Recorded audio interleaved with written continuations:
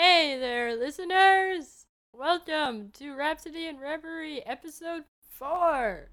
Bienvenue. Welcome. French. Yeah, Very fancy. Will Coleman. Bienvenue. Welcome.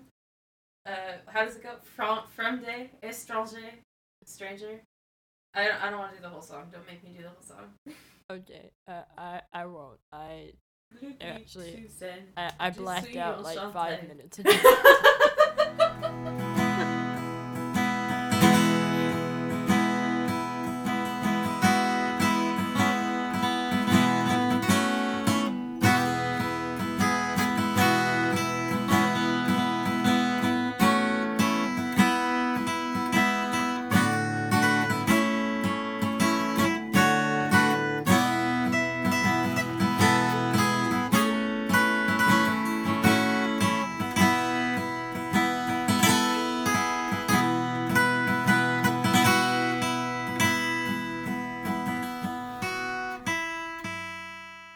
We're riding high. It is episode quattro. Yeah. And 4 is not a numerology number, I don't think. So there's nothing significant about the number. But there is something significant about today's episode because we are talking today about About my babies. your favorite band, the 1975. We're talking about the 1975. Yes, we are. Here we go. Here we go. Okay, so Right. this is what you need to know about me. I love the 1975 more than myself sometimes. So, It's a sad fact of life, but it's true. yeah, this is very overwhelming for me. This is the episode that I've been looking forward to the most in our season, probably. There are a couple of others coming up that are also super, super exciting for me, but this is like very big. Of course, it's your favorite band. Yes. And this was, I think, actually a part. Because yes, this was the second show we saw together. Oh yeah. Yeah. Because you remember, like, this was our first show of sophomore year. I came back because over the summer you were like, "We're going to see this band, and you have until this date to memorize all of their lyrics." And I was like, "Okay, I know 2 songs from them, and I know I like them." I saw them with you every year until we graduated. Just about. I That's was sad thinking now. about that not too long ago, but yeah, I've seen them almost every year since 2013 because I So, love them. And yes, and that brings me to my first question for you. oh, you How have a did question? you just? I do, because I feel like I love this band a lot, but I feel like I want to get into the nitty gritty of why they're your favorite band, because I feel like that's important. Okay. All right. Well, there. How there did is how a did story. how did you discover them? Okay. Um. So, the story of how I discovered the 1975 is actually kind of one of my favorite discovery stories for a band. Because I actually discovered them through another band that I liked. Was it One Direction? What? No. No, because you remember that weird period of time where, like, Harry Right. Styles said something like, "Oh, the 1975 are a great band," and then suddenly the concert was full of Directioners, and we were like, "Well, where did these children come from?" No, that happened a couple of years after, or a year or so after I had already been a fan forever. Um, no, actually, I discovered them in like at the end of my senior year of high school. It was like late 2012 or something, early 2012 maybe, something like that. But I am in love with this band Therefore Tomorrow. They have since split up, and I follow like all of them on Twitter. Like each of the band members I follow on Twitter. And the drummer he had some Spotify playlists that he had like tweeted out once. I think it was Sex that was on his playlist, and that was the first song that I heard of the 1975. But yeah, so that's how I discovered the 1975. I heard Sex, and it blew me away. I was like, oh my god, this song is so cool. And then I heard Chocolate, because that was also on that playlist. And I liked it. And at this point, I liked the songs, but I wasn't obsessed. I was not at obsessive levels yet. We were approaching them, but I was not there. So I listened to Chocolate, and it's a good song. It's upbeat, and it makes you want to dance. But it wasn't until I saw the music video for that song. Oh yeah.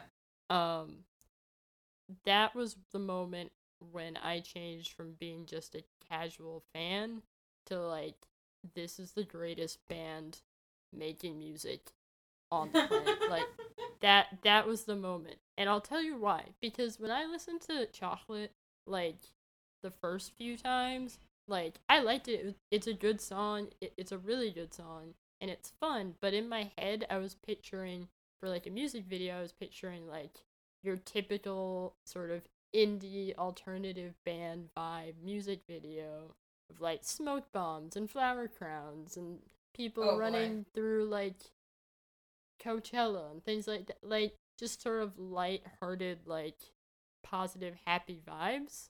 But then you watch the music video, when I sat down and watched it, and it's this black and white, this dark, sort of somber tone. You've got Maddie and the band in the car just driving and smoking. And then you have Maddie Healy and I believe it was his girlfriend at the time who was in the video, and they're like naked and they're holding each other close, and it's these really intimate sort of angles, and it's all just like shot completely in black and white, and it was such a stark contrast to the way I had initially interpreted the song that interesting. It just like it blew my mind, honestly, because it made me realize that this wasn't just like a group of guys making random pop songs. Like, it was a band with a singular vision and a unique vision. I find that there's a lot of beauty and ambiguity in their music. And I'm not sure if that was intentional or if this is Maddie Healy just adding to the ambiance of their band or not. Because I really enjoy how artsy, if that sounds like I'm pandering, but it's I'm not sure how it's to describe them. They are a very artistic, very very out there kind of band. Yeah, they are not so much in sound, but in attitude and in general feel. There's something about them that feels very disconnected and otherworldly, at least to me. Yeah, and that's very much intentional. As it is, that's kind of at the root of what makes the 1975 who they are. Like, when you listen to some earlier interviews with Maddie Healy, a lot of times they get asked about, oh, why did you guys go for a black and white aesthetic initially? Which they have since moved away from, but Maddie's answer to that question was always sort of the idea that he and the rest of the band find comfort in the detachment from reality that black and white can give you. And I think that ambiguity and this idea of detaching from reality is something that is at the heart of everything they do. And it's what drives them in their music and their creations, is this idea that they can separate from the rest of the world in order to be completely 100% introspective when they create music and when they create their visuals, when they create their content. So, one of the many things that I've done in my life as I've been obsessed with the 1975 is write obsessive blog posts about them. But I stumbled across one of the first blogs I wrote about them, and the way I described their music is something I still agree with, is that, like, when Matty Healy writes his lyrics, they sound like a stream of consciousness. Like, it all just sounds like you're inside someone's head when you really listen to a 1975 song. Mm-hmm. And that's what I've always loved about his music and his writing style in the 1975. That means so much to me. Like, I love music so much, and it's so much a part of me and who I am, that hearing music that feels so deeply personal is something that I crave and I seek out and I love, because it's a mutual understanding between me and an artist that this is a personal moment and this is serious and this is between you and me. It makes me feel understood in a way that I'm not understood in a lot of other ways. Like, the best way to get to know me is to get to know my music. And I've said this. That's true. Yeah. That is confirmed. Yeah, like, you don't know her until you listen to this podcast. Yeah. And complete. It's true. I've had conversations about this with my own mother. The only way you're going to understand me is if you actually, like, listen to the songs that I tell you about. When I tell you to listen to a song, it's not something I do arbitrarily. Like, if I'm telling you, hey, you should listen to this, it's because I'm trying to tell you something. I'm trying to let you in on my life and who I am. And I'm trying to speak to you. And I find it very fascinating that, because that is the case, your favorite band being the 1975, all of their music is so surrealist in terms of lyrics, sometimes in terms of sound. I like the fact that they play a lot with, not ambient sounds, but they play a lot with just resonance, with just notes going on for almost too long, but not. Mm-hmm. And it's a very interesting thing. Like you said, like, you're inside, at least Matty Healy's head, like, you're inside wandering around this headspace that sometimes makes sense and sometimes doesn't. So maybe there's a certain beauty in the ambiguity that they're highlighting here. That there's something in the abstract worth looking for. When you listen to a song like The Ballad of Me and My Brain, which is off their second album. Incredible song. That song, that's probably one of the most me songs that they've done. Okay. Because it's just this, when you listen to that song, there's this sort of haunting and frantic energy to it. Whenever I hear it, I can picture myself in his shoes when I listen to that song. And wow. It feels so true to the way that I live my life at times, which is scary in some ways, because that song's not... I was gonna say yeah. that song... That song's not a does positive not end on song. a positive note. Like, it's weird because it feels very frantic. I agree with you. It's almost like he's trying to be positive, like he's trying to be like, okay, stay calm. He's literally in the song, if you haven't heard it, looking for his brain. Mm-hmm. He's looking for who he is. He's looking for this piece of him that is missing. Where would I be if I was my brain? Which is such a haunting thought, if you really stop and think about it. Because aren't we our brains? Scientifically speaking? Yeah. Like, that is such a crazy thought to think about. Well, the last lines of that song are, the nurse once told me she felt my pain, but she couldn't find a single trace of my brain. Oops, I did it again, started playing, forget my brain, remember my name. Those last lines, forget my brain, remember my name. That, to me, is so striking. But it sums up so much of, like, where the 1975 is, and I can identify with it. It's this idea of just feeling like what's inside your head, none of that matters in the grand scheme of society. Ultimately, at the end of the day, your name, your brand, that's what sticks in people's heads. That's the thing they all want. That's the thing they're all looking for. That's the thing they're all after. Like, that's so scary, though. Like, to me, that's scary. To me, that's terrifying. I love this song and I love this album, but the general message of that it is terrifying. Is terrifying. And to be separated from yourself in favor of the surface level that people know. Yeah. It's terrifying, and I think that's exactly what they're going for. You look at the 1975's career, and that's kind of where they are, is where they've gotten to a point where, like, they are their name. And I think a lot of the songs on the second album is them sort of coming to terms with that and working through it and dealing with that. At least the way I interpreted their second album. It's a scary thought, but it's a thought that you sort of have to think through. And so I think that's why the Ballad of Me and My Brain stuck out to me on that album as, like, being such a powerful and important song.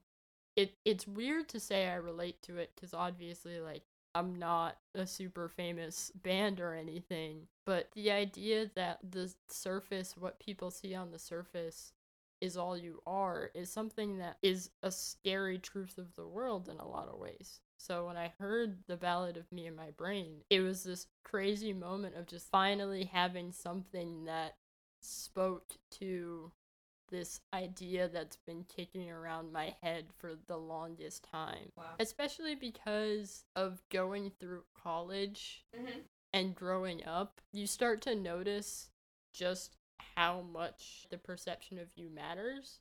Like, I don't think it's something that you're necessarily confronted with a lot when you're younger. This idea of, like, how you're perceived in society and the world and stuff. I don't think that's something that necessarily really, really affects you until you get older into growing into yourself more. Because then you hit a point where you want people to perceive who you are, and then you realize how difficult that is. Yeah, it's you start to realize the difficulty of being perceived as your true and authentic self as you get older. And so I think the Ballad of Me and My Brain, like, for the 1975, it's this larger question of them and their band. But I think it's also speaking to just a general, like, this general sense of just, like, how do you reconcile, like, between your perceived self and your authentic self? Is there a difference? Should there be a difference? Like, it's all these different questions, and the way Maddie sort of sets it up was this, like, quest for his brain, like, is such a interesting way to sort of think about that. Of just, like, where is my head these days? Like, who am I? Like, where is my head? Oh, I'm such a fool. I'm so silly. So silly. I'm sorry. So silly. But I agree with you. I think we had this discussion before the start of the episode, and I jokingly said, "Oh, we're gonna talk about nihilism for an hour," and I want to change my statement because I don't think necessarily that the 1975 sound is nihilistic. I don't think so. I think on a surface level, on the outside, if you don't delve too deep, then yeah, it's sort of like the music for a nihilistic generation where it's like we're all stumbling through trying to sort ourselves out from whatever new depression rock has hit us in the face. Or that, like, we're trying to sift through this stream of consciousness that we're all trying to sort out and make our lives something. Face it, like, a lot of millennials I know, at least, are extremely nihilistic. But I don't think that they really are. Yeah. I think they're trying to combat it in their own strange way. I think their sound is sort of a cover for I'm looking for myself. I'm trying to sort out the split between nothingness and wanting something. Yeah, I think they sort of. I don't think the 1975 is a band that you could really necessarily label as being nihilistic or not. I think they exist in this sort of gray area, and not even just for nihilism, but just in a lot of other just, like, ideological questions. I think they seek to seat themselves in this sort of gray area. So much of them is this exploration of these different ideas, like this question of nihilism and commercialism and authenticity and all these different things. Like, you listen to a song like If I Believe You, which is a beautiful song about this sort of just confronting it's a song basically confronting God from Matty Healy's perspective as someone who identifies more as an atheist, which is something that you don't really hear in a song by a pop band. No, it's not really a topic you ever hear discussed in music, in popular music. And it was arranged beautifully in the style of a gospel song. Yeah. Too. And to me, that song was, he's crying out for an answer. Like, if you are real, tell me. If you're real, take all this pain and the BS in my life and make it go away. Like, please. Yeah. Like, it's a cry for help. And he's not sure if he's going to get an answer. He says, like, there's a line where he goes, you probably should have made me atheist. Which is an interesting concept. Yeah. I think the concept of like a god that if you believe in a god, then you must believe that he created atheism, or he left the window of opportunity open. It's an interesting concept, and I think what's cool about that song is that it's just so open, and it takes on a different meaning for everybody that listens to it. I think, like, depending on how you feel about that question within yourself. And it's not, and in some ways, like, it doesn't even necessarily have to be about God either. That's true. It's just this beautiful sort of orchestrated exploration into this idea of, if I believe in something, is that going to help me change my life or not? Like, if I believe in something, what does that do for me? This question of faith in anything, I think, is a question that, like, is so important to confront as a person, but also so difficult to confront. I haven't been to church in a very long time, and personally, I identify more as agnostic than anything, but when I listen to that song, it sort of, like, reminds me and brings me back to a time of being, like, a kid and sitting in church and just being really confused. And it's interesting to have a song like that sort of make you check yourself and make you really think about the way you identify with these larger concepts. Like, it's something that, like, I think you can be blissfully ignorant of. You can push it aside and not think about it, but then, like, at the end of the day, when, like, the chips are down and you feel so desperate, what do you believe in? I think that's where Matty Healy's coming from on this song. Yeah, that's a really good way to describe it. There's definitely in that song a tone of beautiful desperation, if we're gonna say that. All right, so this is coming from a perspective of somebody who does believe in God. I'm not gonna get into my beliefs or whatever, but I've been in places where I have felt something so deeply, or I've hurt so strongly, or I've been lost, and I have had moments where I'm like, please, if you're listening to me, if you could take some of this, of what I'm feeling, and put it somewhere else. I have never felt the whole, like, I'm an atheist grappling with this concept of, I don't know, maybe if I believe in you, my life will change. I've never had that, but I've had the, will you please take this off? Because I'm drowning here. So are you going, like, there's like an are you going to help me please kind of a feeling to this song that I could get in touch with. And I could respect his struggle. Like, I could definitely see his point of view, and I'm like, yeah, this is a real question. I feel like a lot of people, everyday, agnostic, atheist, whatever, they go through this. Or I feel like there's this cry where, like, something's wrong with me, and since I'm told from day one to go to the church, to go to God, would doing this help me? So much of this album comes from a place of, at least for me, it comes from a place of just, like, help me. But I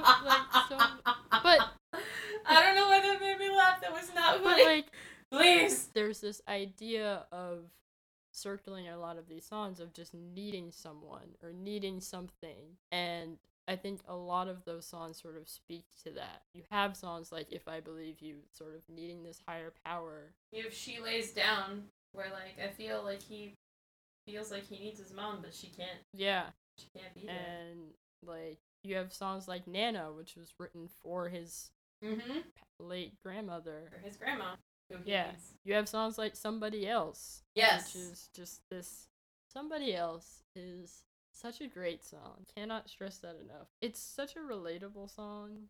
Just this idea of I don't really want you, but I don't necessarily want to see you with someone else. Which I think a lot of people go through that in a breakup, where it's like I don't like you, but I also don't want to see you happy either. Like, it's a very natural response, I think. I mean, it doesn't necessarily last forever, but like I think there is a moment in your sort of recovery process, so to speak, from a breakup where you're just like, I don't want you anymore, but I also don't want you to move on, kind of thing. I think it comes out of a sort of lingering need for that person, but not even necessarily for that. Maybe more of a lingering need for intimacy and attention. The desire to just be on someone's mind. Somebody else's. Yeah.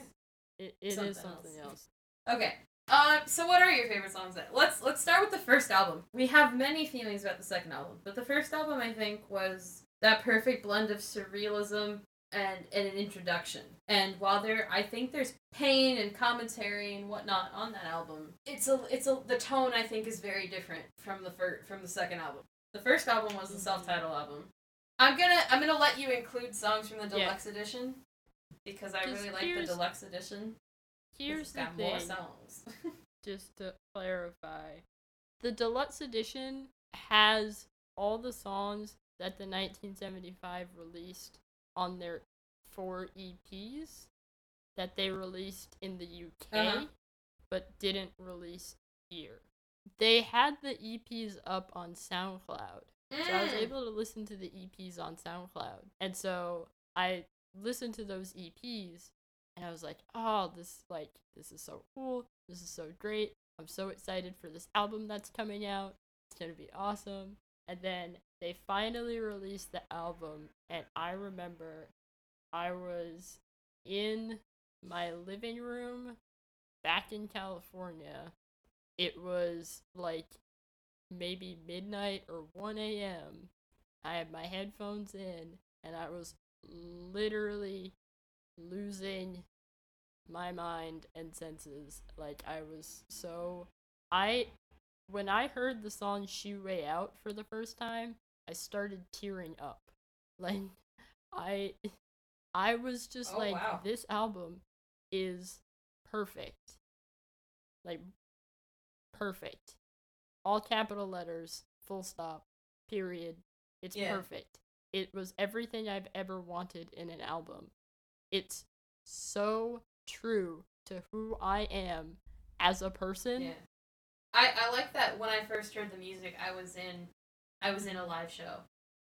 And from then on, that album to me is very much an otherworldly sound. And I like the fact that when I heard it, I felt disconnected from the rest of the world, and I was in that space. I was in that time. The reason why I think I connected to it as much as I did when I first heard it is because when I was young, the music that I really kick-started me on my music obsessive journey was, as embarrassing as this is, was disco music. That's not embarrassing. That's the opposite of embarrassing. That is a good childhood. My dad has a very large music collection, and growing up, we had this wall of CDs, basically, in our house. It was like wall CDs and records, and then my dad had this 6 CD player and an amp set up all in this like area of our house, and I spent hours there. Nice. And my CD of choice was this like 70s disco compilation album. Had like Andy Gibb and stuff like that.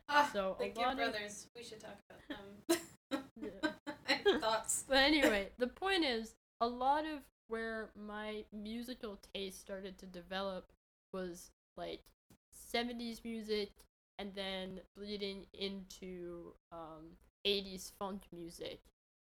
That's where my roots were. And so when you listen to the 1975's first album, you really can hear the influence of 80s music and R&B music of the 80s within their discography. And it's something that Maddie acknowledges and has spoken about in interviews. There's this really great log cabin session that he did, that the band did years ago for MySpace when MySpace was still a thing. In it, he talks about how Black American music was such a huge influence on him as an artist and the band and their sound. And you really hear it in both of their records, but the first record especially, you hear it on tracks like She Way Out, and Hard Out and Settle Down. Like so much of the grooves on the 1975 are reminiscent of those sounds from the 80s and late 70s. Yeah, you know what? You're right. No, because like it's weird because until you mentioned that, I had never associated them as having that connection. Really? Really. Which is weird because like I always thought the song Girls had that great 80s pop sound. I really like the song Girls for like not just for that reason, but that's one of them because it does sound like it could have very well come out from like a Tears for Fears album. Like I think it could have. Yeah. Which I think goes back to the whole beautiful nihilism of the 1980s pop genre. I think you're right, is really well reflected in this first album. I'm not going to go so far as to say the second album, in my personal opinion, but this first album, that went completely over my head. So, thank you.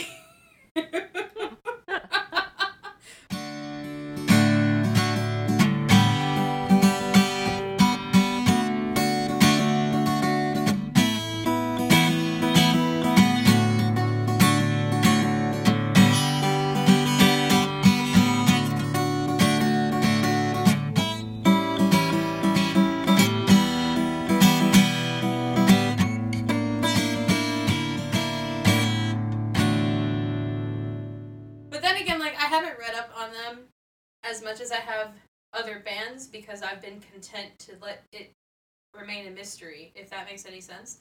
The sound is just so intriguing overall on that album. And like I said, it's forever going to be an out-of-body experience for me to listen to that first album. Like, to me, it captures, for me, the sense of what it feels like to be in a smoke-filled room with music bombarding you from every direction, and you feel everything and nothing all at once. And that's a very strange thing, I think, to associate with an album, and yet here we are. I mean, I think that's a beautiful image. The idea of just being in a smoke-filled room. Which is what we were when we saw them. Which may have something to do with it because, like I said, I didn't listen to the album before I saw them. I listened to it after. So maybe the order in which I did that had an effect on how I interpreted their songs, but I don't know. I think they'd be pleased with that image. I mean, I think there's an element of that within their music.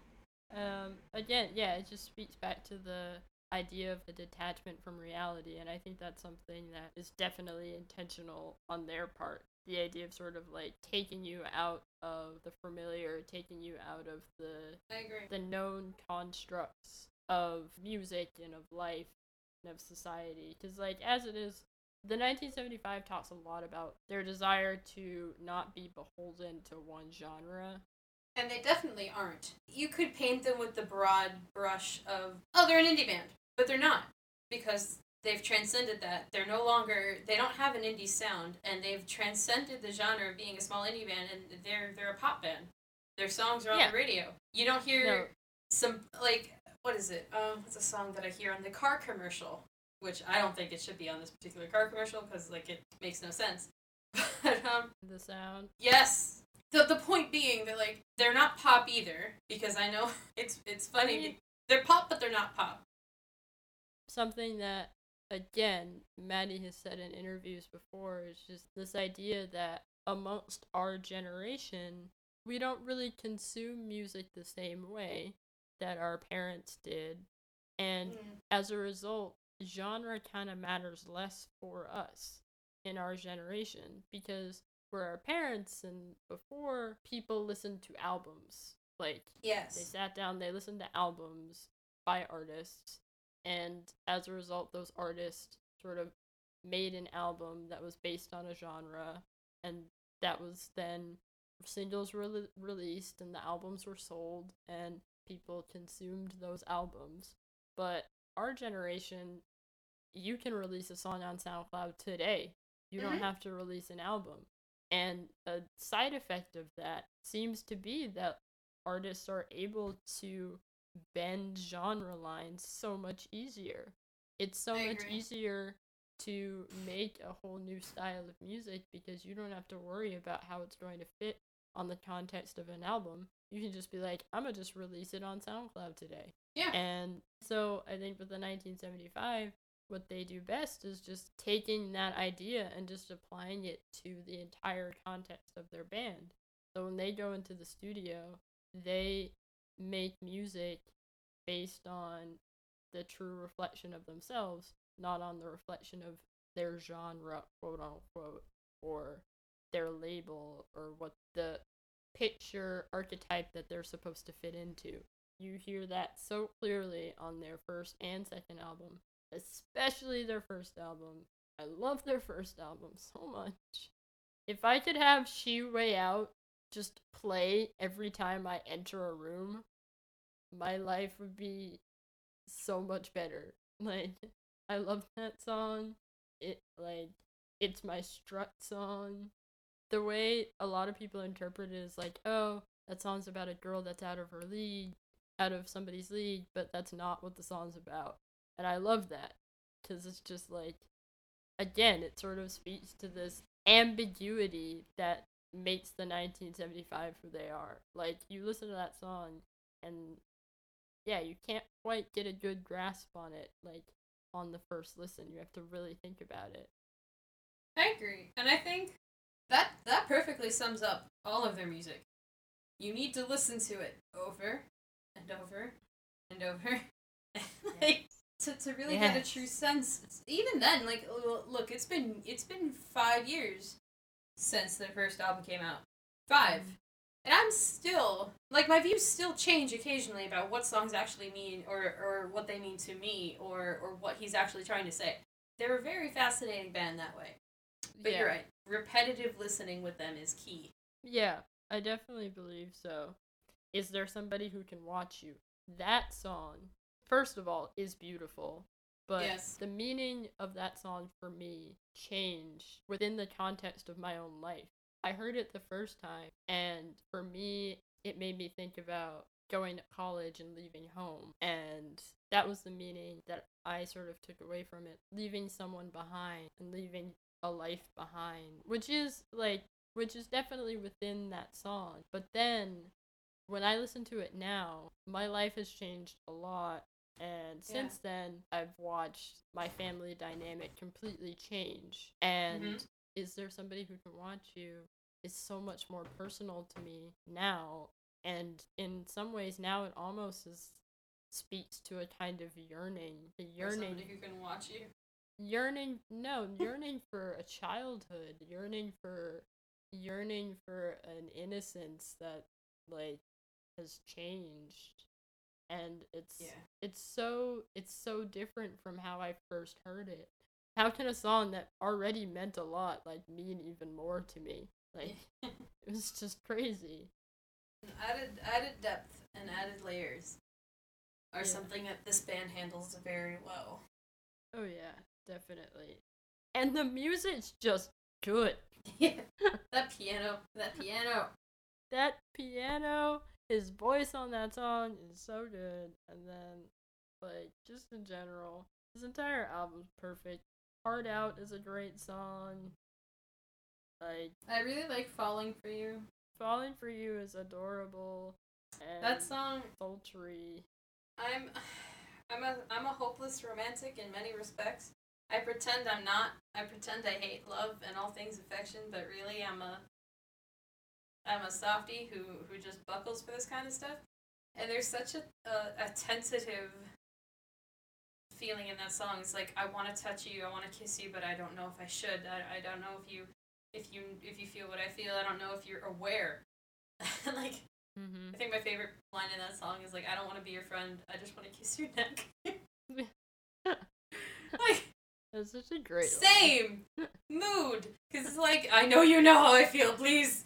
But there's such a there's this beautiful hesitation that he builds up throughout the whole song, where he's like, I'm trying to tell you how I feel, and I feel like a lot of us have gone through this feeling of being in love with somebody and needing them to know, but being scared to tell them. And this is like this poor person like working through that fear to get up the nerve to tell this person, I'm in love with you, I have feelings for you, and it's one of my favorite songs off the album. Curses that it's only on the deluxe version. Yeah, but it's so good. It's so good. It's such a beautiful expression of that feeling of just like, are we gonna like, can we, like, please, right? And I feel like it's one of those songs that belongs in like a heartfelt TV moment where like these two characters, they've been waiting, the will they won't they tension has been killing you for 3 seasons. Yes. And one of them has finally worked up the nerve to tell them how they feel. And it's like, X, what do you mean? You know what I mean, why? I've always been in love with you. Always! And like, that's the music you hear in the background right before they kiss for the first time. Yep, that's definitely the vibe. It's definitely and I love the vibe of the song. I think the music is beautiful. I'm their use of simple melody with beautiful words conveys a very strong feeling to me of hope. Like, the hope that somebody will love you back. I'm a big old softie. Who really loves this song. Girls is one of my favorites. I love Girls. I love Girls. That song is such a great song. It's such a lit song when they perform it live too, because it's like a bop. all the girls are like, yes, that's the jam, and you know, that's totally all right. And it's great because I listened to that song, and like, it's so accurate to who I was as a teenager. like, your typical stoned 18-year-old. like it's sad, but like true. It's just girls breaking hearts, uptight, eyes bright, uptight, just girls.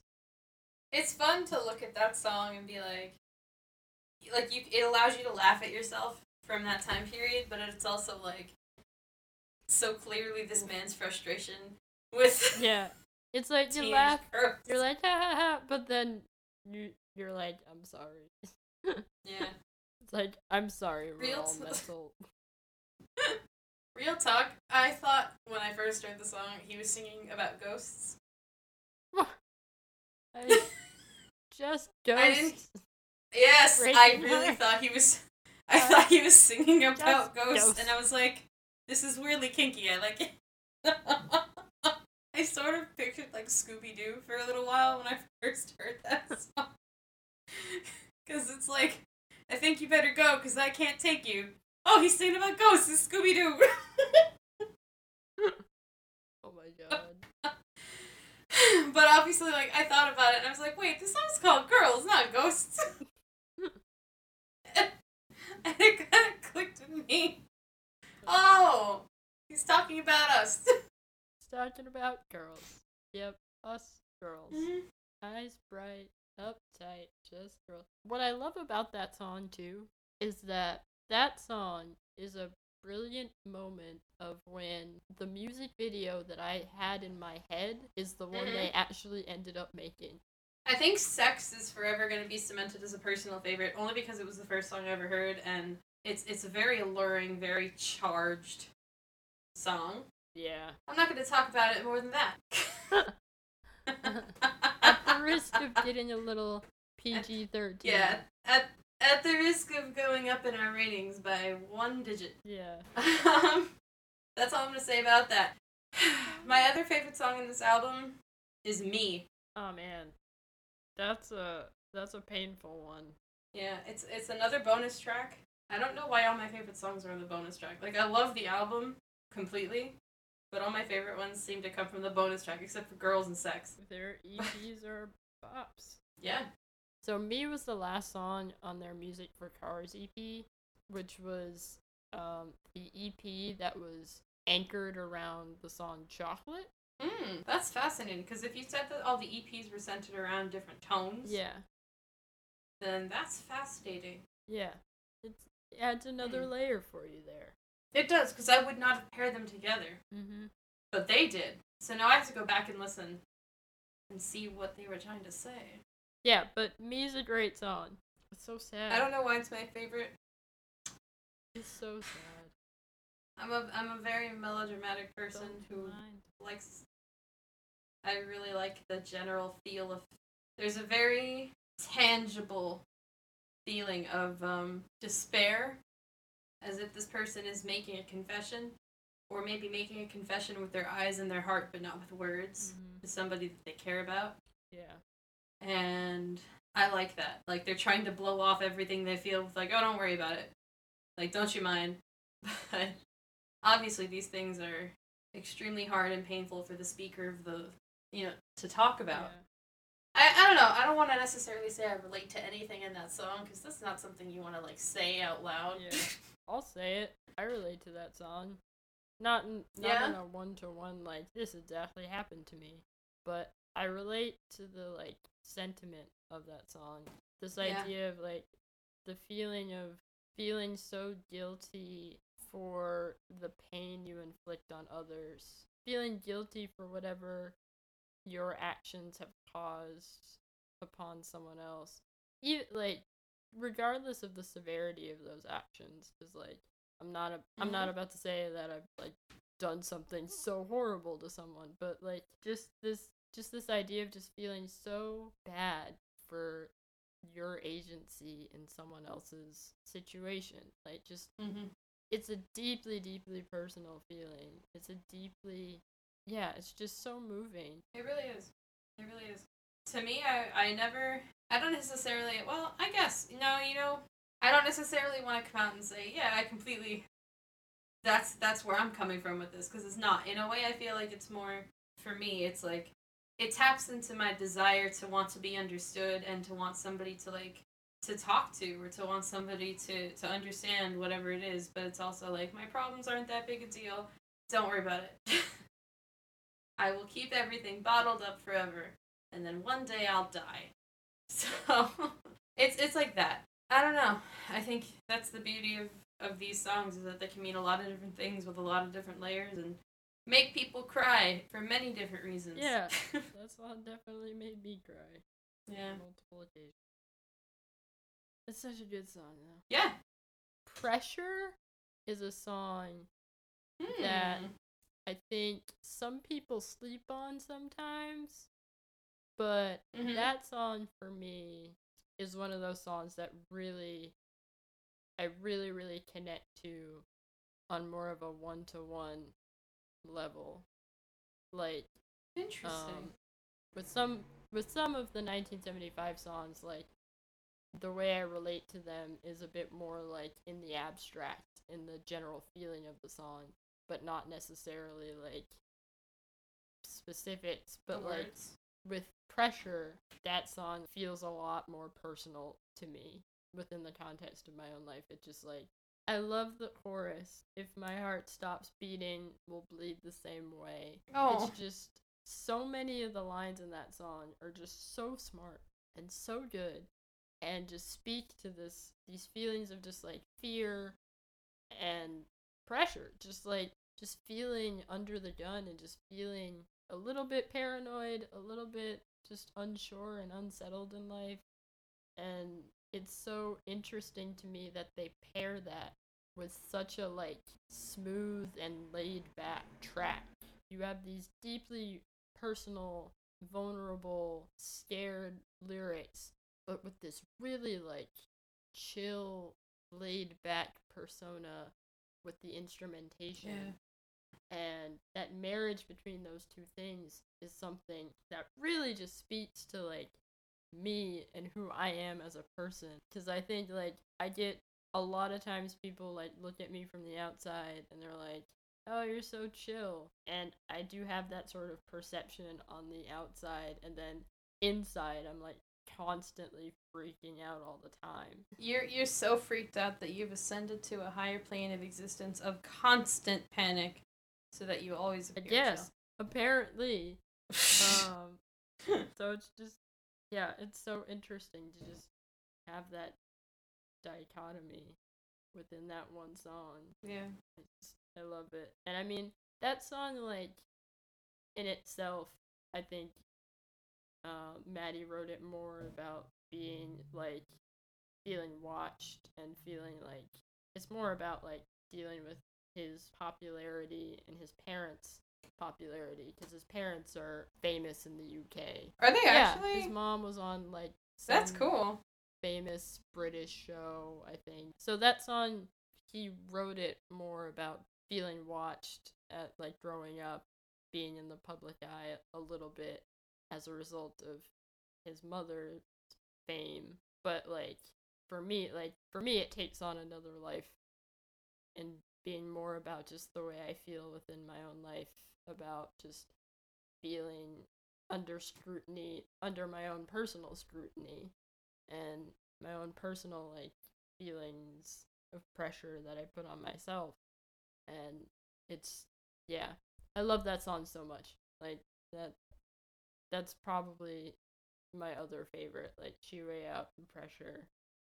So yeah, let's move on to I Like It When You Sleep, for You're So Beautiful Yet So Unaware of It. Beautiful title. By Fall Out Boy. It does have Fall Out Boy level length to that title, yes. I want to take a moment to mention Please Be Naked. I love that song. I know it's an instrumental piece. So good though.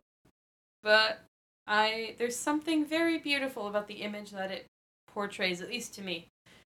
I guess it could be seen as bittersweet or even negative, but to me it's like almost like a follow-up to Falling for You. Mm-hmm. Almost. I don't know if they intended it this way, but it's almost like you've gotten the answer and you haven't seen this person in a while, and you're really just hoping that once you open that door, they'll be naked. You're trying to smash? like, yeah, it's like, I'm really hoping that, like, this, you've told the person how you feel, they've gone, and they've told you to come there, and you're really hoping that in that split second before you open that door, they'll be willing to receive you, spiritually and physically. It's like, I don't know, it's the anticipation of it. I don't know. I think it's a sweet, beautiful piece. Great. And I think that's true. I think it's definitely sort of speaking to that like feeling of like it's time, just like please, it's time. It's just this is the time. Yeah. And it's that moment, that sweet moment drawn out for 4 minutes of someone's hand on the doorknob ready to turn it, hoping that they're gonna be let in. And like there is the sexual aspect of it, but there's also the emotional aspect of it. Like, I don't know, because to me being intimate with somebody is not just being naked physically, it's being naked with your emotionally with your spirit. Like, I'm bearing my all for you. Or the song is, this person has bared it all, and they're standing there hoping to be accepted for what they're showing. Like, I hope you still find me desirable once you know about all my kind of a thing. And I think that's a very that's a fear everybody has, I think, when they start a new relationship. Please love me as I am, like as I am naked. Definitely. So, that's one of my favorites, which is weird because it's definitely just an instrumental No, piece. I mean there are a lot of really great standouts in their instrumental pieces on this one. I actually really liked the title track on this album, which isn't a instrumental piece really, but it kind of is. It's mostly and then it branches into words at the end.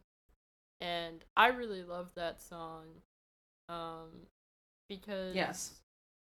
I really like the one line that is in that song, where it's just like, before you go, turn the light on. And I think within the context of that song, like, it's just such a beautiful moment. And it's like a beautiful sadness in that song. It's just like, before you go, turn the light on. It's kind of just like it's this feeling of like someone's leaving you, and you're just like, if you're gonna leave, at least like give me something. This feeling of just like, please don't leave me alone completely. That's the feeling that I always get from it, and it's so sad, but it's so beautifully done. Because there's like a beautiful vulnerability to it.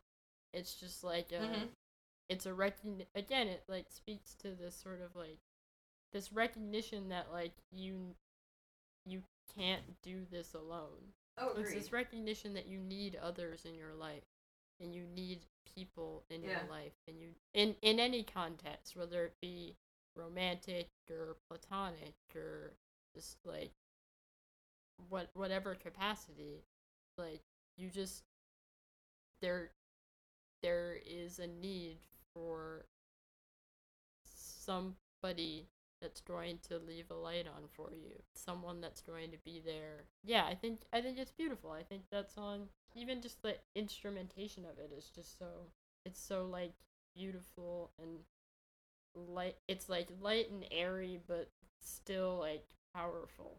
I agree. I don't know. It goes again to this weird motif that they've got in capturing a sense of beautiful sadness. Paris is also kind of like that too. Paris is great. It makes me think of Sabrina. Yeah. Like how she's always like, Paris is always a good idea, and she runs away to Paris because in Paris she was happy. And we're not talking about Sabrina the Teenage Witch. We are talking about the film. Well, either film with Audrey Hepburn or Harrison Ford. Either one, they're both excellent.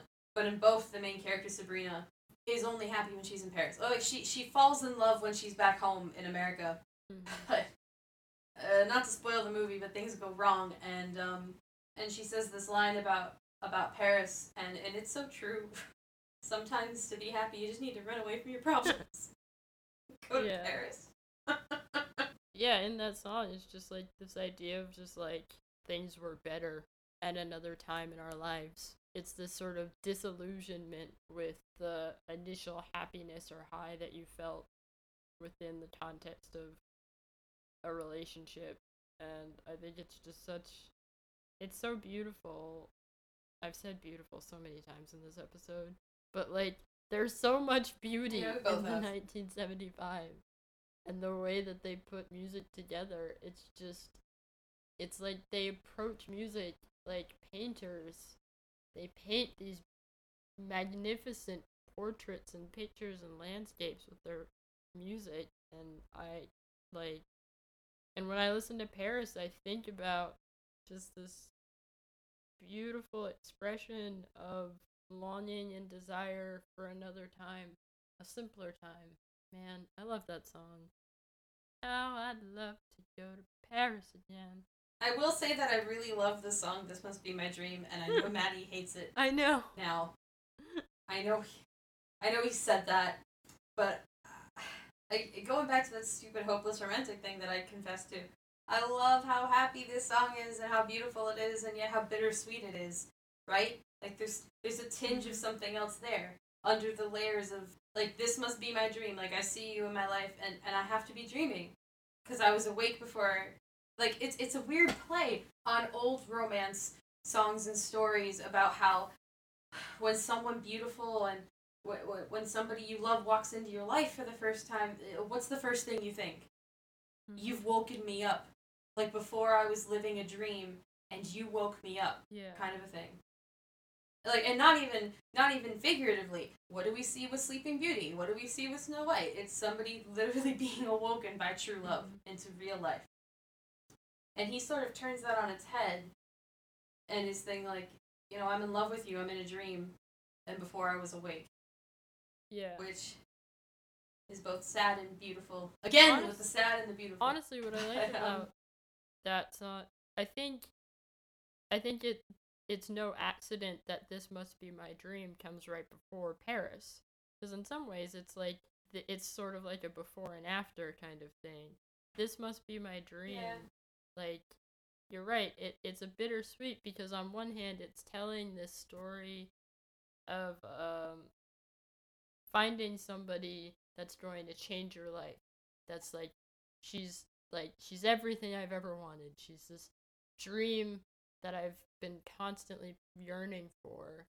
But then realizing that maybe that's not all there is. Maybe there's a darker side. What do you do once you get the dream, kind of thing? Like, it's the aftermath, and realizing that maybe dreams were meant to be dreams. And then it goes into Paris, and it's just this sort of like resignation of just realizing that you wish you could go back to that time where that person was this dream that you had just stepped into, as opposed to just being in the now where you're living real life and having to come to terms with all of the flaws and idiosyncrasies that come with that. It's just, there's so much. There's so many layers to all of these songs. It's also good. It's a beautiful album. 10 out of 10. I love this band so much. I would like to point out, we didn't mention this once, and I'm surprised you didn't. That's the first time we saw them live, we actually met them. Yes, oh my god. The first time we saw the 1975. So we went to the venue, and we saw the show.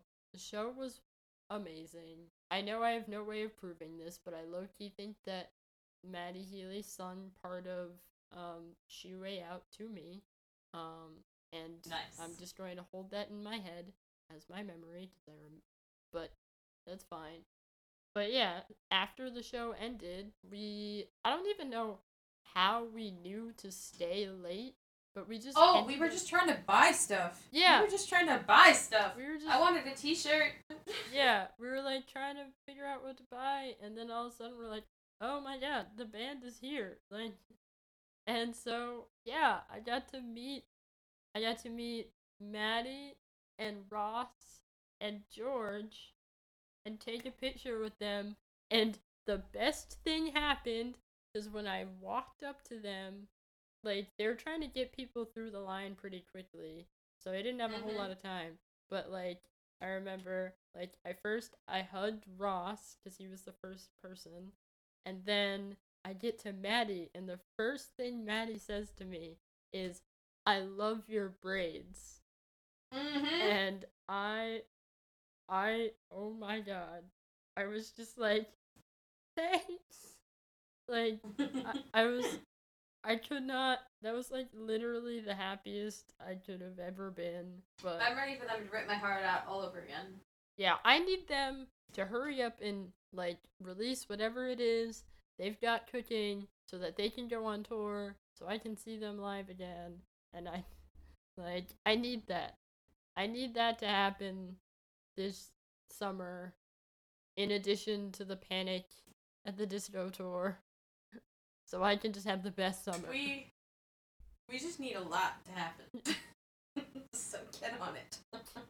Get it together. Let's do it. I mean, take your time if you need it, but also, I need this album. But also hurry up. Yeah. It's like Hosier. We should do a Hosier album. Oh man. Thank you so much for listening. Please, please, please like us on Facebook at Rhapsody and Reverie Podcast. Follow us on Twitter at Rhapsody Podcast. Go to our website. Subscribe to us. We are now on iTunes. leave us a rating if you go on iTunes and check us out. Give us 5 stars, 4 stars, 3 stars, 2 stars, 1 star. Write some feedback for us there. If you leave an exceptionally great comment, positive or negative, we'll shout it out on the show. So, give us your best and or your worst. Peace out. Catch us next week and tune in to discover who our next featured artist is. Hey, if you have a guess, let us know what your guess is. Their second album's title comes from the novel Less Than Zero by Bret Easton Ellis. So, if y'all do some research, that's a hint. real hint. That's a real hint. If you figure it out, tweet it at us, and we will shout you out. Yes. On our episode. So, this has been our 1975 episode. We should say goodbye now. We should. I feel like we've tried to say goodbye so many times, but we just love you so much. I love you. We love you. So much. Oh, God. So much. You mean so much to me, even though I have no idea who you are. You complete me. Shut up. No. Shut up. Shh. You had me at hello. No words. Just dreams. I wrote you. Every day. Every day. Bye, guys. We love you. Bye. Mwah. Call us when you get home safe.